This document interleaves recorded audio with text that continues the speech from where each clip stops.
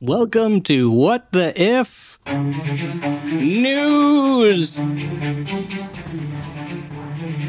The news is we have a news theme.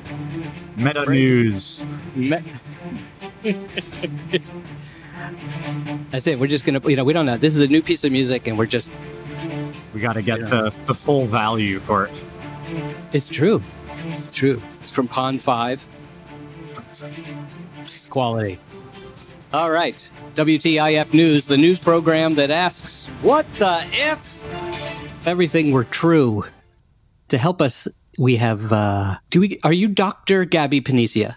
I'm not yet, You're working but I do really like the ring of that. Yeah. It is. We're just going to go with it's it. a significant factor in actually why I'm pursuing the PhD.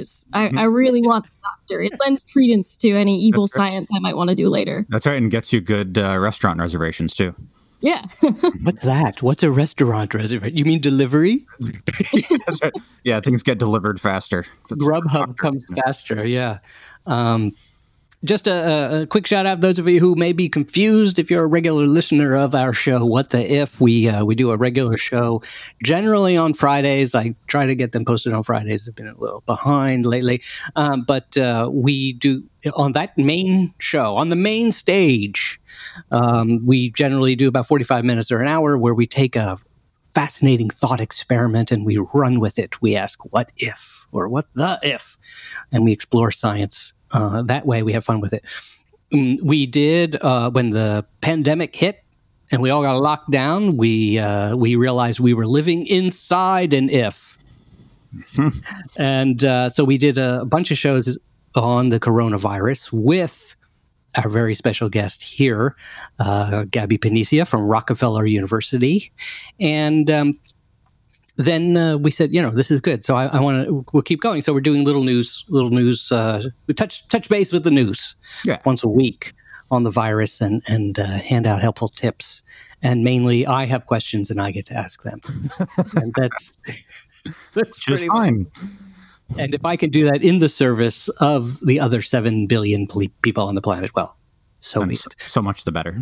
Yes. Gabby, how is what's the feeling on Rockefeller's campus at the moment? Rockefeller being one of the leading biomedical research universities. Is that how do we Matt, what is the proper term? Institution works. Yeah, I mean I think it was an institution for a while until they're like, we should have grad students, and then they tacked on the university bit. Smart. But it's actually pretty nice. So I think there's like 18 different labs here across like immunology, chemical biology, biochemistry, just like everything. Of course, virology, because we have those too, that are all working on assorted coronavirus related projects. So it's kind of cool because, we get updates from the president about some efforts that are going on, some of the things we're working with. And actually, it was funny because I quarantined with my family for about 2 weeks before, and they have the news on all the time. And lo and behold, Rockefeller came up because of one of the work that the people are doing here. So it's just kind of interesting because, we are hearing about ourselves a little bit more often in this. Yeah, that's great. Yeah, indeed. And it's just, before we're going to hit the headline in a second this week that we're going to investigate. But is there a feeling on the campus? Also, I guess you're sequestered in a way. Yeah, we're all sequestered. I mean, and two, the campus itself, we're not really allowed on. So right. Wow. I'm living in a building basically across the street. But for the campus itself, there are some people who live on the campus, and the only people who are allowed in are people who are doing research or who actually live there, because they're trying to do their best to like not invite the density of a couple thousand researchers all trying to get back to their labs at once. Yeah, amazing. So here's the news story today. I'm going to play. We have CNN. We have a special guest, very special guest. Matthew McConaughey is here, and he has a few things to say. It's about 2 minutes. Why do you think that people are not getting the message or have not gotten the message about wearing a mask? Yeah, it's a really good question, because that seems to be a unanimous truth in this time. Science is behind us right now, and the mask is about letting science catch up. It's been about help protect the people on the front line, Don't let happen what happened in New York, where there's 2 patients for every bed. We've got to buy time. A mask is a very good tool for that. And I have not heard any science that says it's not. So I don't even understand how there's a real argument right now about the wearing of a mask or not, especially when you can spread asymptomatic symptoms and not even know it. I think it's an image thing, and I think part of it, people still think, oh, it's a bit of a retreat, or I want to express my freedoms or my independence, and I think they're just looking at it the wrong way. It should be a badge of honor right now about us uniting. Everyone do it. I'm protecting you. You protect me. If we protect ourselves, we protect each other the best way possible while we let science catch up. So the mask seems unanimously the right thing to do to me right now until I find out different, or scientific consensus lets me know different. All right. So I feel like that's good advice from Mr. McConaughey. Would you agree, Gabby? Yeah, absolutely. I mean, wearing a mask doesn't mean that you're now immune and invulnerable, but it is actually sort of more of a courtesy thing, because it does reduce your likelihood of getting someone else sick. So while it's not necessarily protective for you, it's protective for everyone else. And at this point, it's sort of just like a societal obligation. You shouldn't get someone sick with this. Yeah, that strikes me as, I think, an important point that a lot of people are missing is that it's helpful for you, but it's really intended to help everybody else, right? It's to keep the spread down, not so much to keep you from getting sick. Yeah, I think there's a total lack of understanding among those who are not wearing masks or who are wearing them like absurdly casually or whatever. It's almost like, well, we're sort of doing this because somebody told us, but like there's no understanding as to why. So I was really, the whole time I've been once a day at least, I try to get out and walk around the block, and I'm not going down to crowded areas or anything. But wherever I go, you see people. And I was just shocked this weekend, whenever it's a beautiful weekend, more people come out. And I did an informal count as I was waiting for my burrito at the taco truck. And I discovered that 50% of people were not wearing masks. And 2 of the worst offenders, there was one lady came walking down the street, talking on her phone, and just literally coughing and hacking as she walked by us. Nice. And I was standing next to 3 construction workers who were also waiting for their Mexican lunches, and all equally spaced, all wearing masks and, hard hats as well, which I wasn't wearing. Perhaps I should have. And when she walked by, they all looked at each other and they were like, well, we got it now. And then a jogger, and joggers seem to be the worst, came running by, and I felt like a jogger is a huffing steam engine expelling virus. But here's my question. Where is it really effective? Like at what point does the mask, here's a better way to approach it maybe. At what point actually is the mask not necessary? So, I mean, there are definitely some places where the masks are ineffective. So, for example, one of the things is that, people who are wearing the same surgical mask every single day out to the store, for an hour at a time, they are disposable for a reason. Obviously, we can't crank through them at the same rate that we would normally. But, after about like 15 minutes, your mouth has made it wet enough that more stuff is passing through. It doesn't necessarily mean that you're now spewing ungodly amounts of virus into the environment, but it's definitely not as effective as it could be. I think for masks out, in the wild, if you're like completely out in the middle of nowhere, you probably don't need one, or if you're in your own backyard.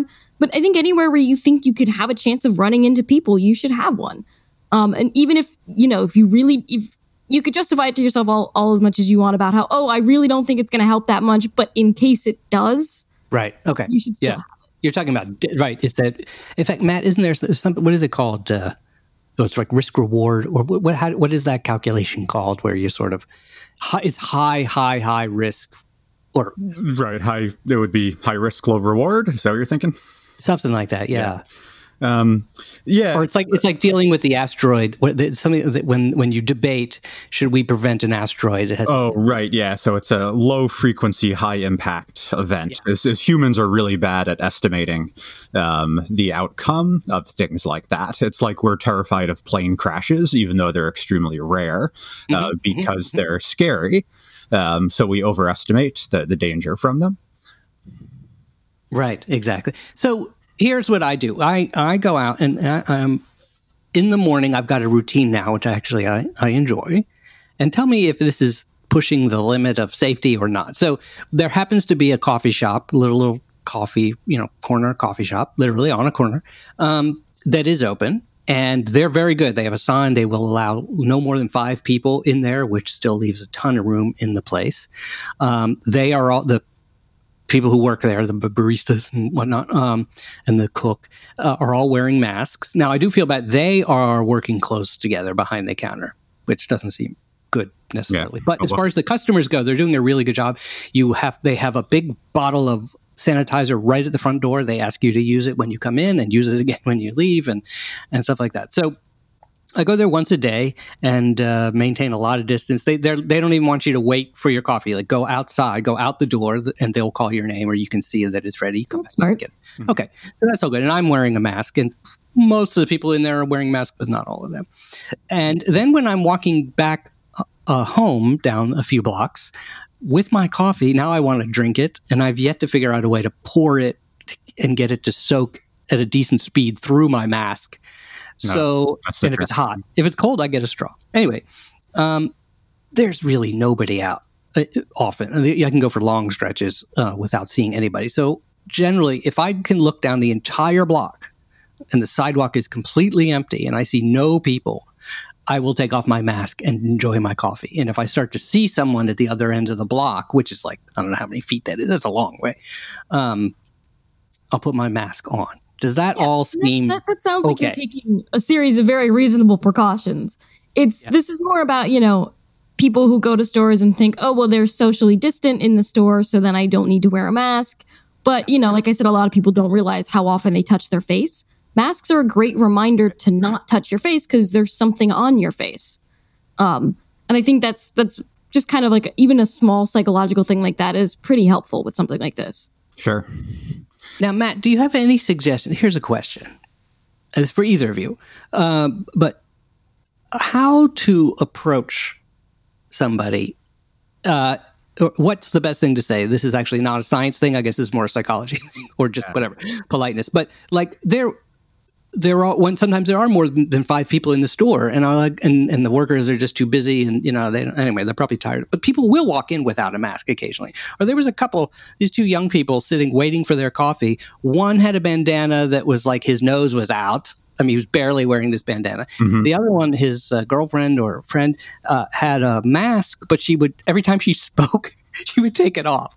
She would pull it down so she could say what she wanted to say and then put it up. And they probably waited a good 5 minutes for their thing. And they sat there and they were talking. And there's a little basket of fruit, that people could buy theoretically sitting there in the corner. I thought about maybe I could walk around with some masks and hand them out.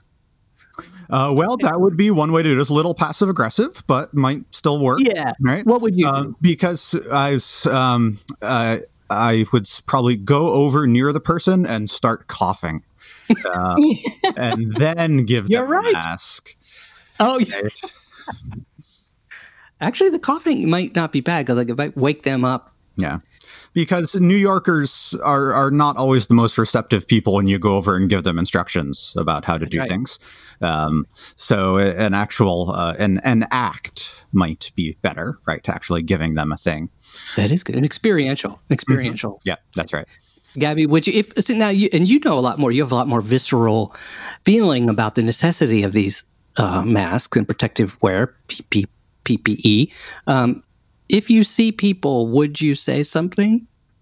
It's more that should we say something? Yeah, I feel like we should, but I also don't know how well people will take that because there have been places where people are really freaking out that they get told to wear a mask. So honestly, I haven't figured out a good way to do that yet. More than anything, I've just been avoiding being near people with masks. Like I said, when I was quarantining with my family for around like 2 weeks. On the way down, like New Jersey still has gas attendants. And the guy wasn't wearing his mask right. He had his nose just hanging out of it. I'm like, maybe we should go somewhere else. Like, forget it. Let's go a little bit further down the turnpike. Maybe luck out with someone wearing the mask the right way. So like I said, I've yet to figure out a good way to tell people. And I don't know if it would just be like nice but passive aggressive to like just pull your mask up over your nose and be like, make aggressive eye contact. Like, you should be doing this too. I'll ask some psychologists and we'll see if we can get some info about that. That would be a good thing. I must say, I do think. Go ahead. Then I should say I have some empathy for the people who are having trouble with the mask. So yesterday when I was out walking the dog and I'm wearing my mask and I feel a sneeze coming on and my reflex is to pull the mask down because human beings don't like to sneeze when there's something in front of their face. And I had to catch myself and so I realized, this is actually a not natural thing to do, right? This actually takes some work to get used to having something strapped across your face. Yeah, for sure. And I must say, people don't understand that sense of like their importance in the chain of infection. Well, I feel like we're looking at something that's inherently exponential. So it's just you, but then it's just you and the other 3 people that you've infected. And then it's just you and the other 9 people that are now infected. And then it's just you and the other, like, however many, like, it keeps replicating too. So it's a very easy thing to have a cascade, and just wearing a mask might be enough to prevent that. And even too, like, if you don't have a mask, like, I have like 2 bandanas. Anything that you can fold up that's, a couple layers thick that you can stick in front of your face, something's better than nothing. All right. Yeah, that's good thinking. I like that. Yeah, I think if just think about you're walking through a very, very, very dry landscape, carrying matches, you're breathing fire. You're a dragon in a pile of newspapers. Maybe get a mask. Yeah, it's humans are bad at understanding exponential growth. I think is probably one of the problems here. And there's some nice visualizations online explaining how this sort of thing works. Maybe we can put some links up for some of them. Yeah, that'd be great. So thank you, as always, Gabby. This is our little touch of the headlines. And thank you, Mr. McConaughey, for stopping by. Appreciate it. That was from CNN, by the way. And Gabby, just let us know, you're talking about education. You said the Rock EDU website. If you go to covid-19-research.rockefeller.edu, there's a whole page, and it's all of the research that the professors are doing here at Rockefeller. And one of the neat things that they're also doing is every week they get one of those PIs, the heads of the lab, the principal investigator, to talk about what research it is that they're doing. So when you hear abstractly about the scientists are on it, well, what are they actually doing? And so this is when you can actually hear from the scientists. And I do believe they post recordings, but they also have a live session. You can like sign up for their email list to get notifications of those and then actually know what is it that the scientists are doing to solve this. That's great. covid-19-research.rockefeller.edu. We'll put the link on our website, whattheif.com. Send us your feedback. You can email us, feedback@whattheif.com. If you can rate and review the show, let us know. This is a whole new thing. We'd love to hear from you. And we just love to hear how you're doing, and send us your questions and we will get to them. Matt, any last bulletins you want to... Be like McConaughey. Indeed. Thank you for listening.